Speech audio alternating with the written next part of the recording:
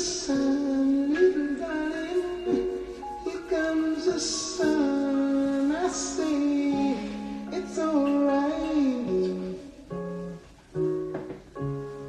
It's alright. Here comes the sun. Det hele skal nemlig nok blive helt okay, og det gør det altså, hvis vi alle sammen lige lover hinanden, at selvom solen skinner udenfor og vejret er godt, så lad nu være med at gå rundt i for store grupper. Det kan ikke passe, at politiet skal begynde at give bøder til folk. Den eneste måde, vi kan inddæmme den her smittespredning på, det er altså ved at blive hjemme og isolere os med vores nærmeste, med en guitar, med Christoffer, med jeg.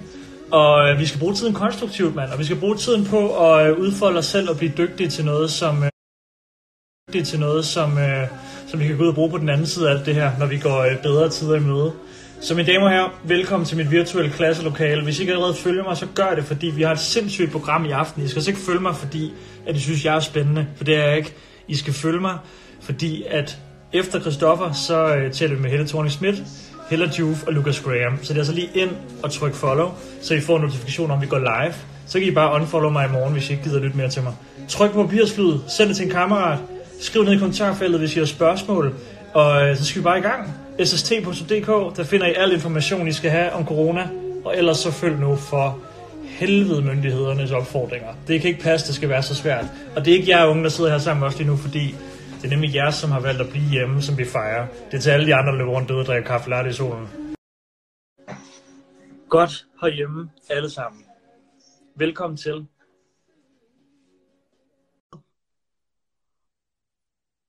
Nej, men der står den opretter forbindelse. Det kan være, at du er nok på vej ind.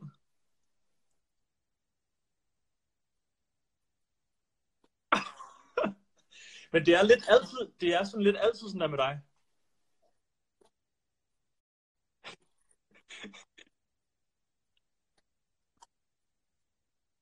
Men det, og så er du pludselig i Kina, og nu er du her slet ikke, og man aner ikke, man kan ikke se dig, og skal jeg ikke bare lige prøve at annullere dig, og så lige tilføje dig igen?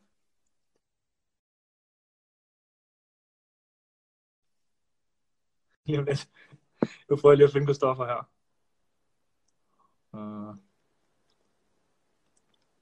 Ja. Okay, og så hvordan helvede trykker jeg så, at han skal komme ind. Der kan man så også godt mærke, at man er blevet lidt ældre. Der. Okay, nu prøver vi noget. Okay, sådan her. Og så bum. Og sådan der. Og sådan der. Så tilføjer vi jo.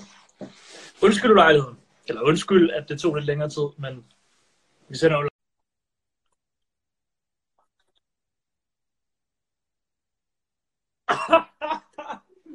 Nej, det er rigtig godt med lyd også.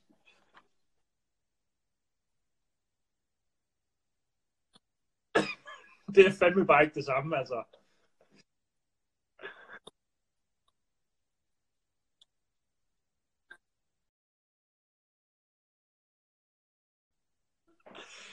Er du færdig med at snakke? Eller nu er han væk.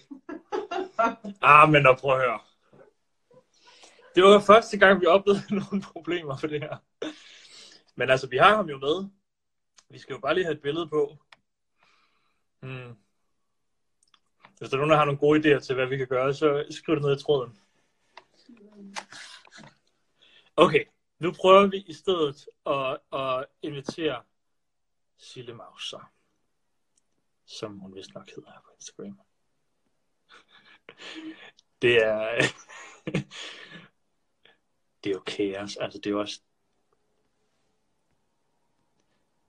også det, som man oplever i sådan en tid her, hvor man bliver lidt digital. Altså vi har mennesker i rummet, man kan tilføje Christoffer til en tråd. Nej, det kan jeg ikke få lov til. Altså, Christoffer, hvis du lytter med, så bliver Sille nødt til at se min livestream, før jeg kan tilføje hende. Det allernævneste vil være, som vi gik ind og anmodet om at være med. Så kan vi få det op. Nu håber vi bare, at han lytter. Imens skal vi skrue op for vores titelsang, som der er mange, der har spurgt, og det er altså Her kommer sæson med Nina Simone. Det bliver sådan en blooper, som vi kommer til at se tilbage på og grine af på et tidspunkt. Hold kæft, mand. Nu kan jeg tilføje Christoffer igen. Nu prøver jeg lige at tilføje igen, så hører vi lige, hvad der foregår. Tak fordi I følger med. Og fedt med de gode råd dernede. Jeg tror også lige, han skal genstarte måske sin app. Det I kan gøre imens, det er, at I kan jo prøve at forberede nogle spørgsmål. Hvad skal vi snakke med Christoffer om? På drop det her ned i kommentarfeltet, så tager vi det hele ind.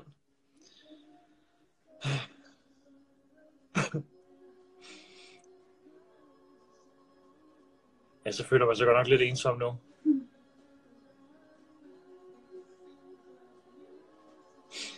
Nå, skal vi prøve at se, om vi kan finde Sillemaus. Det er også åndssvagt, at jeg kalder en Sillemaus. Hun hedder Cecilie, men altså, det er nu engang det, hun hedder her på Instagram. Ja, det virker altså ikke til, hun er online.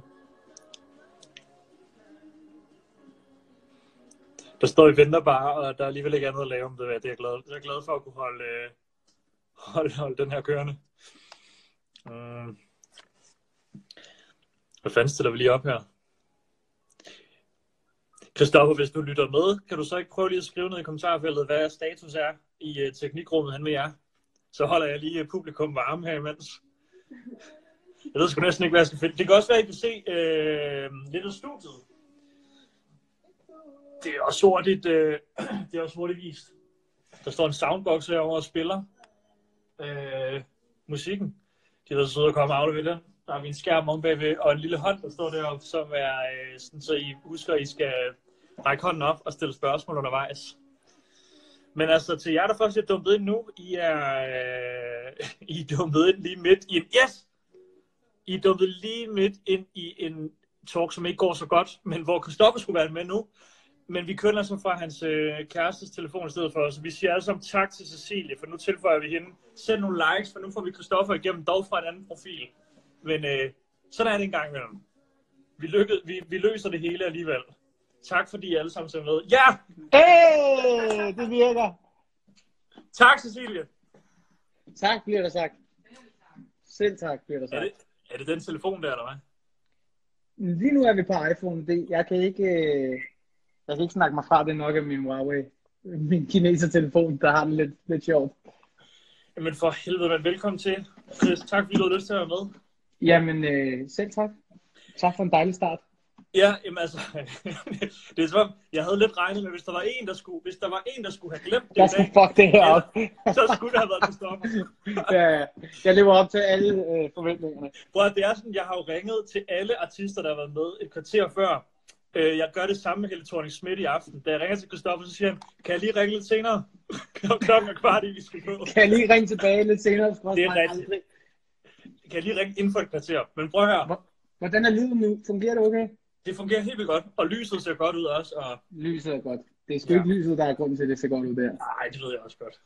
Men prøv at høre, alle sammen, alle der tjekker ind nu, der ikke lige ved, hvad der foregår. Vi kører altså fra Cecilies Instagram, og det gør vi, fordi at Christoffers egen ikke virker, men hvis I ikke gider høre på mig eller ham snak, så klikker I bare ud nu. Og vi håber, at alle over på Christoffers profil ved, at vi sidder og sender herfra. Ellers så må I altså hjælpe med lige at dele med jeres venner. Det gør man på Papirsløveren. Jeg hedder Jonas, og jeg er filminstruktør. Jeg har haft en ære at arbejde sammen med Christoffer på et par musikvideoer, og i dag har jeg dig med for at tale lidt om, hvad man kan bruge tiden derhjemme på i de her tider. Ja. Og det er fucking nice, du har lyst. Jamen selvfølgelig, mand. Jeg synes, det er et sindssygt godt initiativ. Og jeg har ikke så meget erfaring med det her live, men hvis der er én ting, som jeg ved, og som jeg lige har fået bekræftet, så er det, hvor ubehageligt det kan være at sidde og padle, mens der er en, der prøver at få leave him hanging. Altså. Bro, du gav mig 7 minutter. Ja, 7 minutters paddle. Altså. Jamen selv tak. Det er sådan, man får hår på brystlag. Det svarer lidt til at være ude på de danske natklubber i gamle dage. Altså virker mikrofonen ikke, og så står der en anden lydmand og får den til at feede. Og det er tilbage til the good old times. Har du prøvet det? Altså sådan virkelig at stå på et diskotek, hvor den pult der bare brændte sammen? Ja, okay, jeg har prøvet det nogle gange. Jeg har også prøvet at stå til en julefrokost, det var med Matas. Det er nok en af dem, jeg husker bedst. Hvor vi havde sådan en USB-stik med, hvor der bare lå sådan 25 minutter, 5 sange i streg. Og der er noget sådan midt til, der skete, der kommer en høj lyd, og så måtte jeg bare starte forfra. Og der startede jeg forfra 3 gange. Det vil sige, at hele publikum hørte de 3 samme sange 3 gange, inden jeg bare gav op og var sådan, tak for i aften! Hvor har det været en fornøjelse. Ha' det godt. Hold kæft, mand. Men det er dejligt at vide, at der stadigvæk sker fejl. Altså det vi også skal prøve at tale lidt om, Chris, det er jo sådan, vi skal prøve at tale lidt til de unge, der sidder derude og er gået lidt i stå i de her uger, fordi man jo af gode grunde ikke kan finde nogen som helst inspiration eller stimulans, fordi alt er lukket ned. Kan du ikke prøve at tage os lidt tilbage til dengang du var 14, 15, 16 år gammel, eller hvad skete der dengang du begyndte at spille på den der guitar og begyndte at skrive nogle sange? Hvad skete der i dit liv? Jamen, jeg spillede rigtig meget fodbold på det tidspunkt, og gik i folkeskole, og havde fået en spansk guitar af min farmor, som jeg ikke rigtig gad at spille på. Og så lige pludselig, så fandt jeg ud af, det kunne godt være, at det måske var en meget god idé alligevel, fordi jeg elsker at synge, og der er damer i at kunne tage en guitar op og være ham, der hiver den frem nede på stranden foran lejrebålet, ikke, og spiller Wonderwall. Så det var sådan en af de primære sådan, motivationsfaktorer, men senere blev det virkelig sådan det der, man kunne sætte sig ned og spille en sang, og jeg kunne bare mærke, og det er jo de færreste forundt, at jeg havde den der passion for musik, som, ja, altså, hvor man kan ligesom forsvinde ind i det der rum, hvor alt tid og sted bare forsvinder, og man kigger op, og så er der gået 4 timer, og det var for fedt, og det var første gang, jeg sådan virkelig oplevede det med guitaren. Og så tror jeg bare, den der følelse af at blive bedre til noget, og virkelig sætte sig ned og øve sig, indtil det på et eller andet tidspunkt lyder godt, efter at have lyttet rigtig dårligt i rigtig lang tid. Ja. Den er så fed, altså den der følelse af at knække koden, ikke?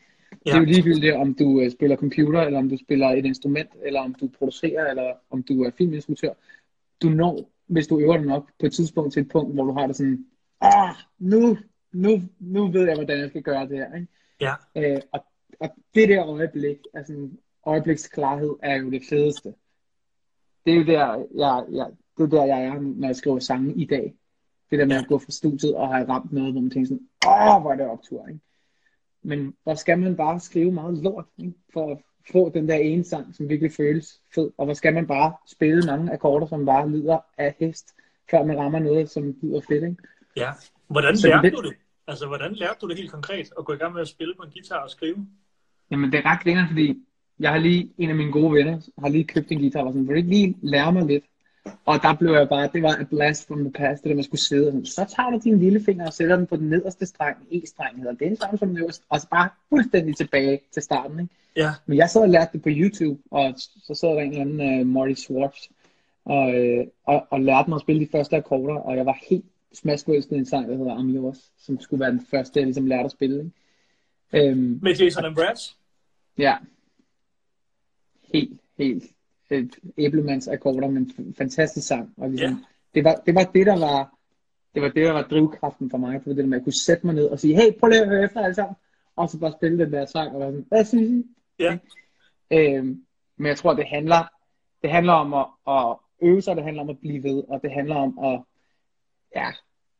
at ture og tro på det på en eller anden måde. Ikke? Fordi det virker lidt som om, og det er uden at dømme den unge generation i dag, men det virker lidt som om, at der ikke er så mange, der på den der måde øver sig.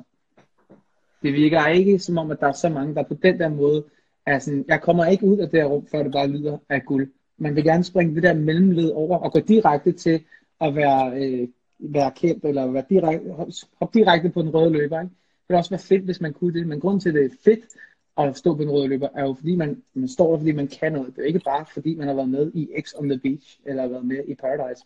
Nej. Så det er ikke ligesom, det er ikke det der med at være kendt, som nogensinde har været målet for mig. Og det synes jeg heller ikke, det skal være for nogen egentlig, fordi det har både sine positive og negative sider. Ja, altså målet må være at blive anerkendt for noget, man kan, for noget, som man er god til, eller for at være sej til at være sig selv, eller for at have været modig. Ikke? Hvis der er en ting, som alle dem, som for eksempel snakker med dig i dag, hvis der er en ting, de alle sammen har til fælles, så er det, at de alle sammen har øvet sig sygt meget, og de har alle sammen været sygt modige. Ikke? Ja. Og det kan være så let at sidde og sige, altså det med, du skal bare være modig, og du skal bare gøre det.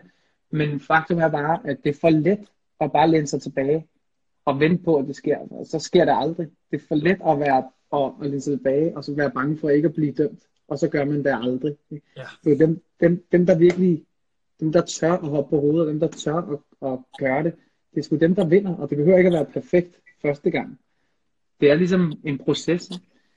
Så når jeg kigger tilbage på min rejse, og på den der tid på børneværelset, hvor jeg så øvede mig i at spille guitar, fik en pladekontrakt og blev kastet ind i det første album, og skrev min første sang nogensinde. Det er ikke fordi, jeg kigger tilbage på den der tid og tænker sådan, nej, hvor var det bare nogle fede sange, jeg fik skrevet. De allerførste 10, der endte med at være på det album. Ja, men samtidig så tænker jeg tilbage på det, som sådan, hvor jeg er glad for, at jeg nåede at udgive Colors, inden at Told You So kom ud. Fordi det var ligesom sådan at give folk et indblik i rejsen. Ja. Og du ved, nu er jeg 28, ikke? Og ja, der er fordele og ulemper ved altid. Man kan vente og vente og vente, eller så kan man bare springe og gå for det, ikke? Jeg er glad for, at jeg ligesom har kunne lukke folk ind i min udvikling på en eller anden måde. Men det er ret sejt, det der du siger med, for det første at lukke sig ind på sit værelse. Men i virkeligheden fortæller du også en historie om ret tidligt at turde løbe med bolden selv. Ikke? Jeg ved ikke, om det også kommer fra fodboldmentaliteten der. At du har jo stået på egne ben. Ikke? Det lyder ikke som om, du har stået i banen og spillet med 4 kammerater og sådan noget. Så hvordan har det på godt og ondt været det der med sådan at ture og være meget sådan målrettet og gå med sin egen vision? For i dag er du også solist, ikke? Og har jo flere gange, ved jeg, måtte skifte også, hvem du samarbejder med, og hvem er holdet omkring dig. Det må også, nogle gange står man meget alene, ikke? Jo, helt sikkert. Jeg kan godt nogle gange skæve lidt misundeligt over til for eksempel Emil, som du snakkede med før, for Scarlett, som har nogen, som han kan 100% dele det med.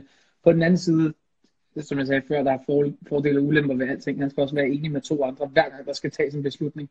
Og hvis man bare er en lille smule stedig, som jeg er, så jeg tror, det har været rigtig svært, hvis man skulle vinde alle små ting. 3-4 mand. Det var der så mange bands, der går i opløsning. Og nogle er bare fede til det. Men ja, jeg tror, det der var det sværeste for mig i starten, udover det der med at være alene, var at skulle håndtere de der hormonelle teenageår, og finde ud af, hvor man prøver at finde ud af, hvem man er. Både i forhold til sine venner og i forhold til sig selv, og så smider man lige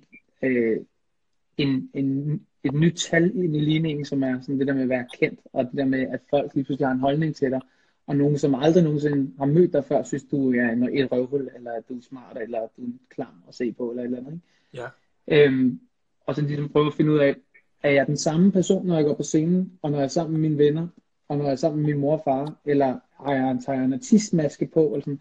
Den der sådan personligheds, sådan, nu skal jeg lige finde mig selv i det, ikke?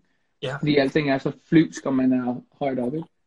Jo, men er det ikke også, jeg synes jo, det var enormt fedt at se, da du udgav Irony og nogle af de senere singler, det der med, hvor du ude og fortælle om, at det er skrevet med sådan en helt, ikke at det ikke har været det før, men det er skrevet med sådan en ny umiddelbarhed, sådan en ægthed og en renhed i det tekstunivers. Jeg forestiller mig også helt naturligt, at når man ryger ind i sådan en kæmpe moser, som du også har været inde i, ikke? Fordi du er blevet enormt kendt i Danmark, og du har lavet nogle kæmpe hits, og du har spillet masser af koncerter over det hele. Så det er klart, at man også jo på en eller anden måde hele tiden skal værne om den der boble, hvor du bare kan gå ind i dig selv og skrive det, som lige præcis kommer ud af dig. Og det kan godt være svært måske nogle gange at finde ind til det, og det kan det jo også, hvis man sidder derhjemme nu i 2 uger væk fra alle ens venner, og man ved sgu ikke helt, om det lyder godt, det man har gang i, men har du fundet nogle værktøjer til sådan at lukke dig ind og så sige, nu gør jeg lige det, jeg synes, der føles rigtig her kreativt? Altså jeg har i hvert fald, og det er også virkelig til alle dem, der sidder derhjemme, og det er ligegyldigt, om man er forfatter, eller man er producer, eller sangskriver, eller fotograf. Det der med at sidde alene, man skal virkelig ture og tro på sig selv. Man skal kigge på sig selv udefra, som om man er den fedeste i verden. Det er man nødt til, fordi det er for let at second-guesse alle sine idéer. Det er for let at kigge på et billede, man har taget, eller en sang, man har skrevet, eller noget, man har skrevet på et stykke papir, og være sådan, er det godt nok? Sådan, jeg tror virkelig på, at det handler om produktivitet. Det handler om at have noget output. Det handler om, at du må gerne skrive og filme og lave en masse lort. Man skal ligesom bare tænde for vandhanen, og så skal der komme en masse rusten vand ud til at starte med, så kommer der bare rent vand ud. Ikke? Du kan ikke bare gøre det en gang, og så forvente, at det er guld. Ja, mit problem i starten var, at jeg skrev en masse halve sange, og jeg fik aldrig skrevet nogle færdige sange. Og jeg skulle virkelig over mig selv, for at ture og skrive den der lortesang. Det er okay at skrive en lortesang, og så være sådan, nej, så den ud i systemet. Man skal lave noget møg, ikke? Før der kan komme noget guld ud. Så jeg tror virkelig, man skal ture og tro på sig selv, og man skal ikke second guess sig selv for meget. Man skal bare tro på, at man er den fedeste. Hvordan er din proces nu, Christoffer? Fordi jeg ved godt, jeg ved godt, den ændrer sig fra sang til sang, og nogle gange er der alle mulige mennesker i studiet, andre gange er det bare dig og en producer. Men er der et generelt workflow for dig, når du får en idé til melodi eller til tekst, og så helt frem til det færdige produkt? Hvad er dit setup? Sidder du nogle gange derhjemme også, og hvad plemmer du selv på? Og... Der er mange sange, der starter herhjemme, og der er mange sange, der starter i sessions, og hvor der er andre folk og noget pingpong og sådan noget. Men jeg synes, en ting, som der har i hvert fald været fællesnævner i hele den her proces, både det forrige og det album, som jeg er i gang med at skrive nu, har været, der har været en guitar eller et klaver, sådan med til at skabe sangen sådan i sin grundform. Ikke? Og sådan, om skelettet har der været noget instrument. Der er ikke noget med, fyr lige et beat på, buddy, altså, og så kører jeg bare et eller andet freestyle. Jeg skal have nogle akkorder og mærke og føle på. Ikke? Det er der melodierne kommer. Og så har jeg altid haft forholdsvis let ved at skrive melodier. Men det svære for mig er at skrive de fede tekster. Ikke? Både fordi der er altid, tror jeg, når dansk er jo min tunge, skulle jeg sige. Ikke? Det er jo mit modersmål, så den der sprogbarriere, der er, når man skal skrive på engelsk, lige meget hvor god du bliver til engelsk, så vil der altid være en eller anden form for barriere. Der vil altid være noget, som en, som er født i USA, vil sige på en mere sej måde, end hvad du lige ville kunne finde frem. Ikke? Jo. Så der er helt klart nogle udfordringer, men ja, det er jo også bare noget, man bliver bedre til. Ikke? Helt klart. Jeg kan huske dengang, da du udgav singlen Free Fall, der var jeg så heldig at få lov til at lave... Ikke? Jo, lige præcis. Men jeg var så heldig at få lov til at lave videoerne til, men når jeg er rundt i dag og taler med unge mennesker, og vi taler sådan omkring det der med at lave musikvideoer og sådan noget, så fremhører jeg altid, at jeg kan huske, at du er den artist over 5 år, jeg har arbejdet med, som var allermest involveret i at få færdiggjort den der video. Og det var ikke engang fordi, at den video var større end alle mulige andre videoer, du havde lavet. Men du var så meget til stede, helt fysisk sad du ved siden af mig i 6 timer nogle gange i sessions, og var sådan, lad os lige prøve ting, og lad os lige prøve det og det. Der, hvor jeg på vej hen er, at det er jo en proces, som ikke bliver dokumenteret særlig meget, hvis man følger dig, at hvor meget du er nede i de der lag. Og når man ser dig på scenen, så virker du som en af de mest selvsikre drenge, man kunne tænke på. Og når du går ind, kan man se, at du ejer det her, fordi du har et band bag dig, som spiller fucking godt. Men er der en sandhed i, at der stadig er nogle steder i din proces, hvor du også nogle gange er sådan lidt i tvivl og usikker, og er lidt på dyb vand, og som man måske ikke lige kender til? Altså i studiet kan du også godt nogle gange sidde og være sådan, fuck man, hvor skal vi hen med det her? Hele tiden. Altså, der går nærmest ikke en dag, hvor jeg ikke er sådan, hvad fanden gør vi lige her? Men jeg er glad for, at du nævner det der med, at jeg har altid gerne vil være så involveret som muligt. Ikke? Jeg skal altid have fingrene helt nede i bolddejen, fordi ellers så har jeg bare fundet, så bliver det ikke, som jeg gerne vil have det. Plus det er den der pingpong, som vi to kan sidde og have, sådan instruktør og artist imellem, som skaber de fedeste visioner, fordi hvordan skulle du kunne sidde og skabe den fedeste vision for mig alene, uden at få mine inputs, ikke? Og hvordan skulle vi nogensinde kunne få det fedeste frem i hinanden, hvis vi ikke har haft en dialog omkring det. Så altså for mig, så det der med at være ærlig, og kunne både være tykhud nok til at kunne tage noget konstruktiv kritik, men også at kunne give noget feedback, som ikke er pakket alt for meget ind. Altså det der med at lære at kommunikere på en direkte og ærlig måde, hvor springer man mange led over. Ikke? Ja. Så det har helt klart været en ting for mig, men jeg tror også, at bare sådan i det hele taget, at det har været en virkelig stor fordel at have været alene, fordi jeg har været tvunget til at skulle træffe så mange beslutninger på egen hånd. Ikke? Så det er jo også noget, man bliver bedre til. Det er jo ligesom alt muligt andet, man skal øve sig i. Man skal øve sig i at stå på egen ben. Man skal øve sig i at være sådan, det er fandme mig, der bestemmer, og det er op til mig. Der er ikke nogen, der lige kommer ind udefra og kan sige sådan, det er det rigtige for dig. Der er ikke nogen andre, der kan mærke det for dig.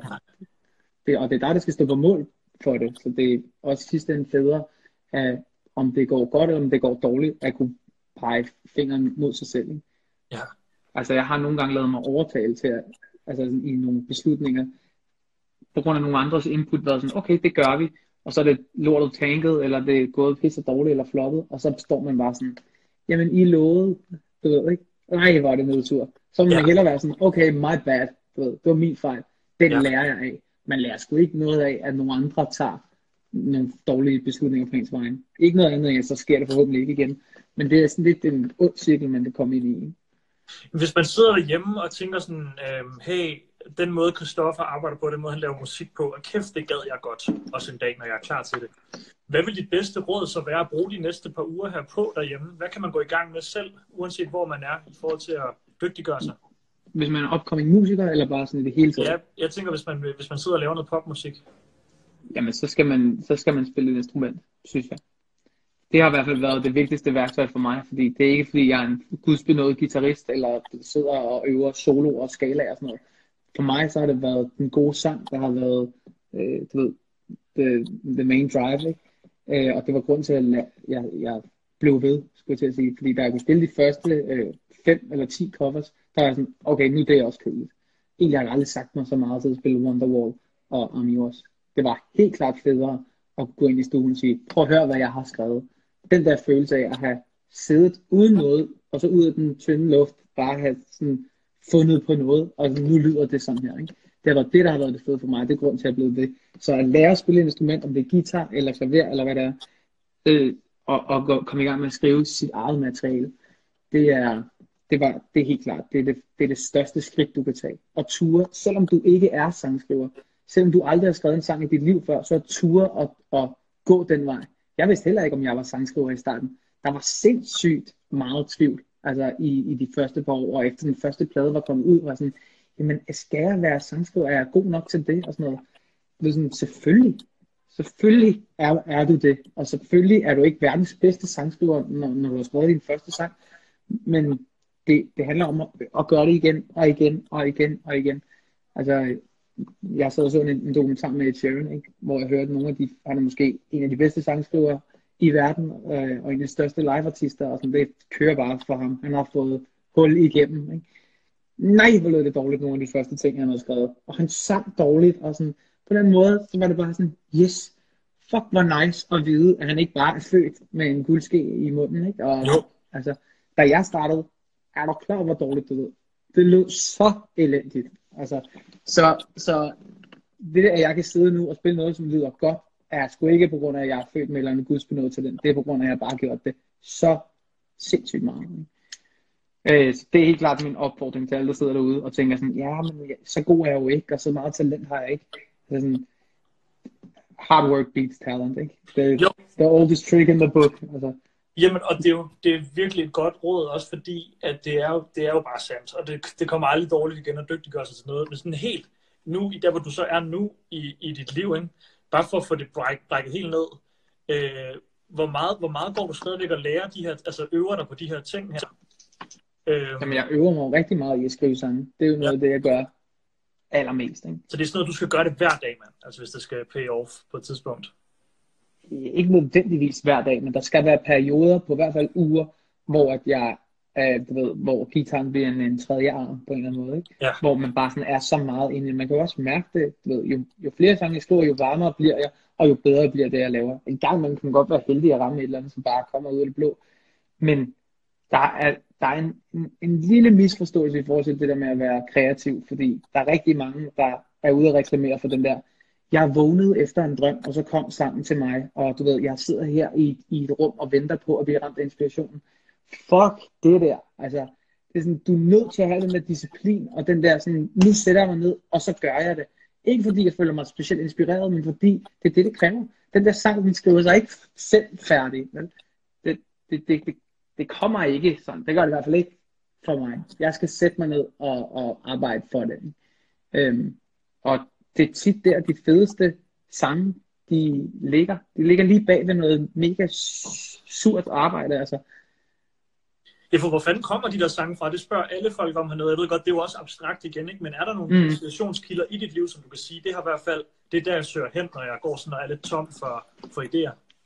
Der er helt klart nogle øjeblikke, hvor man bliver ramt af noget inspiration, og hvor man sådan, det kunne faktisk være ret fedt, eller sådan noget.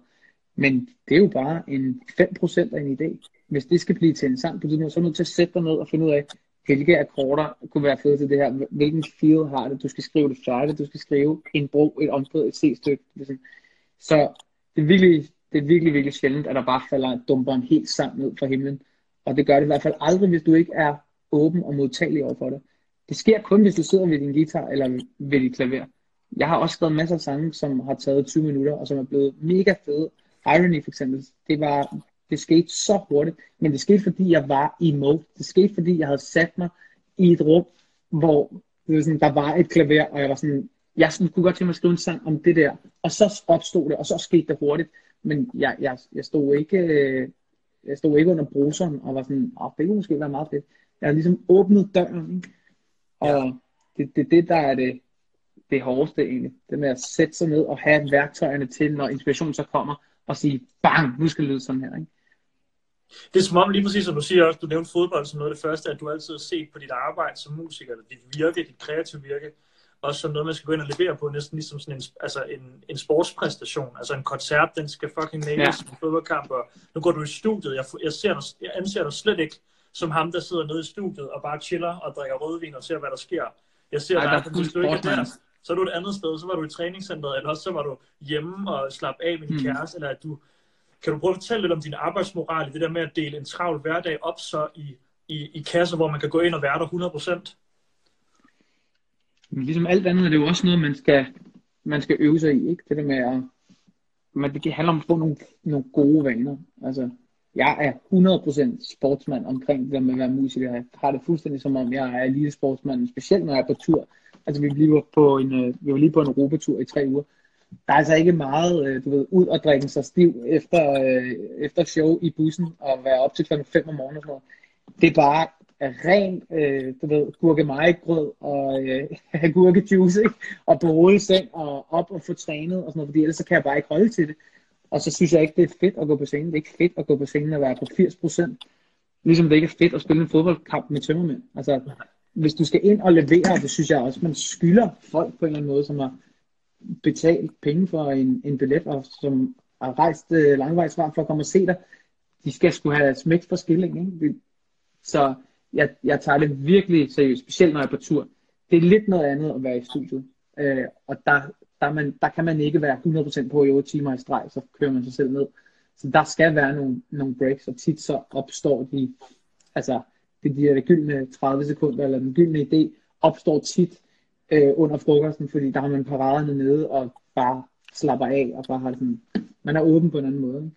Ja. Så det er noget med at finde den der balance i, hvornår skal jeg være afslappet og åben, og hvornår skal jeg være disciplineret og fokuseret og sygt målrettet. Ikke? Ja.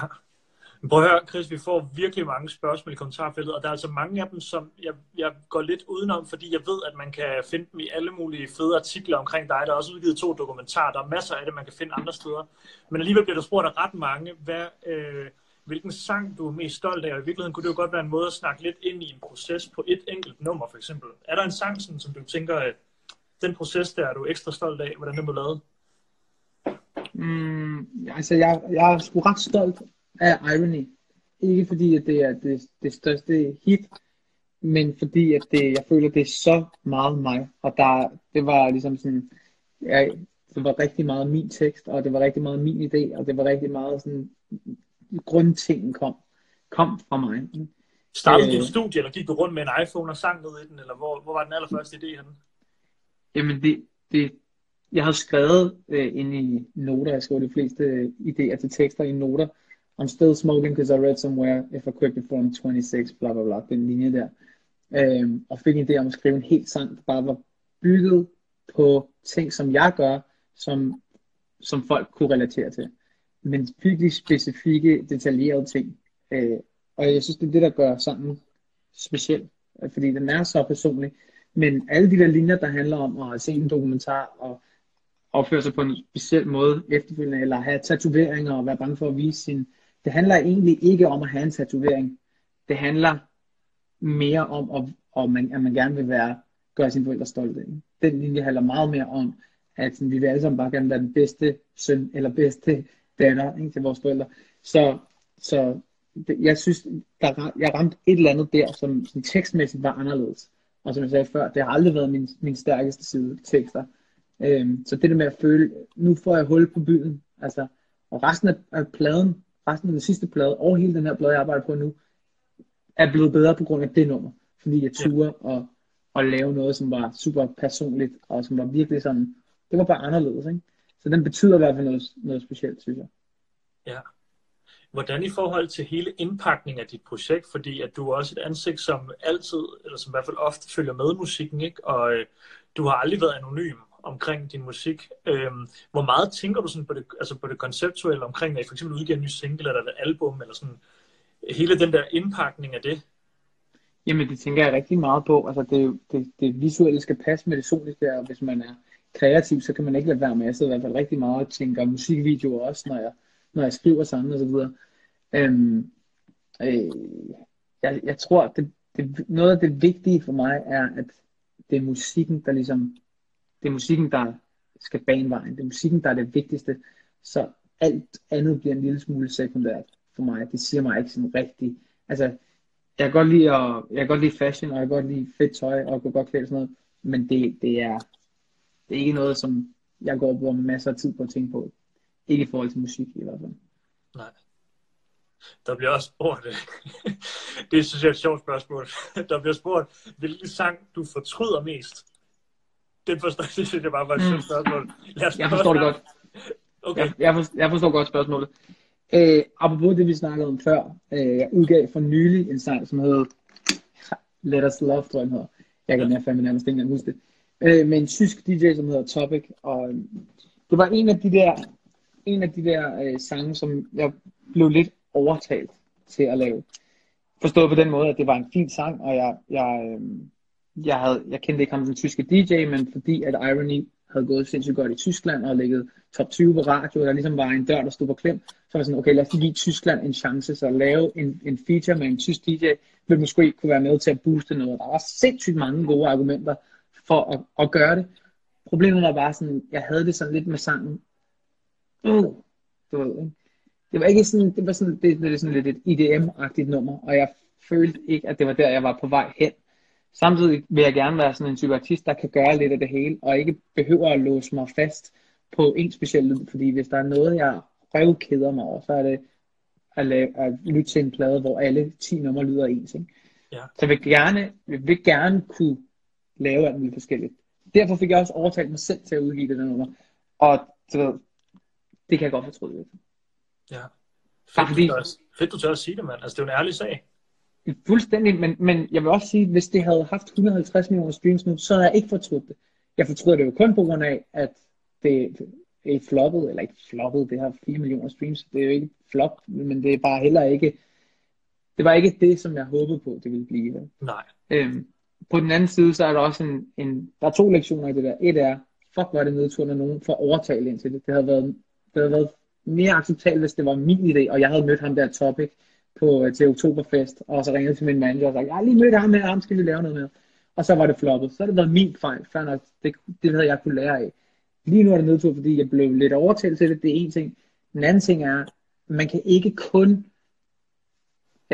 vurdere, om det har været en succes, eller ikke har været en succes, ud på, hvor mange streams det har fået. Det kan ikke være noget, jeg fortryder, bare fordi det har fået 4 millioner streams. Og det kan ikke være noget, som jeg ikke havde fortrudt, hvis det havde fået 150 millioner streams. Forstår du, man er nødt til at omdefinere sin måde at måle succes på, hvis man nogensinde skal kunne blive glad i den her branche. Ikke? Ja. Fordi der er altid nogen, der streamer mere, og der er altid nogen, som sælger flere billetter, der er altid nogen, som er flottere og nyere og yngre og federe. Så man er nødt til ligesom at sige til sig selv, hvorfor er det, jeg gør det her, og hvad er det, der gør mig allergladest? For mig? Ja, du må gerne spørge om det. Jamen, jeg vil bare spørge, hvornår ved du det? Jamen, jeg ved det for helvede ikke. Nej. Det ærlige svar er, jeg kan mærke, at når jeg virkelig føler et nummer, når jeg virkelig har det sådan, wow, er det fedt det her, så er det fuldstændig ligegyldigt, om det flopper, eller om det bliver en succes, eller whatever. Og det er den der kerne, man skal nå ind til. Man skal selv digte så hårdt, det man laver. Man skal selv føle det 100%. Fordi så er du urørlig. Så kan du ikke tabe. Hvis du selv har det sådan, fuck, hvor er det fedt, det jeg har lavet her. Så er det jo fuldstændig ligegyldigt, om der er nogen andre, der ikke kan lide det, fordi du har det sådan. Ikke? Så det er helt klart min måde at måle succes på nu. Og det er min egen sådan. Og for mig, der skal det føles sådan der. Jeg ved, hvordan det skal føles nu. Ikke? Helt klart. Prøv at høre. Tak til alle jer, der har stillet så mange spørgsmål. På vegne af Christoffers hold vil jeg bare lige sige til alle jer, der har spørgsmål om koncerter. Der er rigtig mange. følge med ind på Christoffers egen Instagram, fordi der er mange, der ikke ved noget som helst i de her tider om, hvad der sker.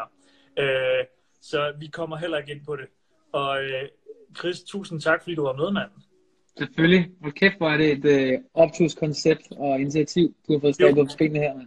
Det er jo bare så hyggeligt. Altså, Du er den fødte interviewer. Hvad foregår der med det? Jamen, hvad sker der på det? Ja, hvad sker der for jer selvfølgelig, mand? Men det er også fordi, jeg er i det mest trygge omgivelser, jeg kunne være. Ikke? Jeg sidder bare i min lejlighed, så det kunne ikke blive bedre. Nej, men det er virkelig sjældent, man snakker med nogen, som giver en lyst til at åbne kæften og så bare lukke ud. Ikke? Men det er rigtigt.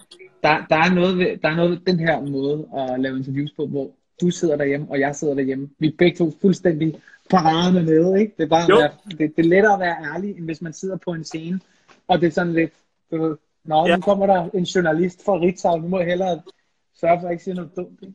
Præcis. Og prøv at, det er jo også det sådan, du har lige givet så mange fantastiske erindringer, erfaringer og råd fra dig selv, som så mange unge mennesker kan bruge. Og den her video, den kan ses til evig tid, så det er jo nogle gaver, vi går og giver til hinanden.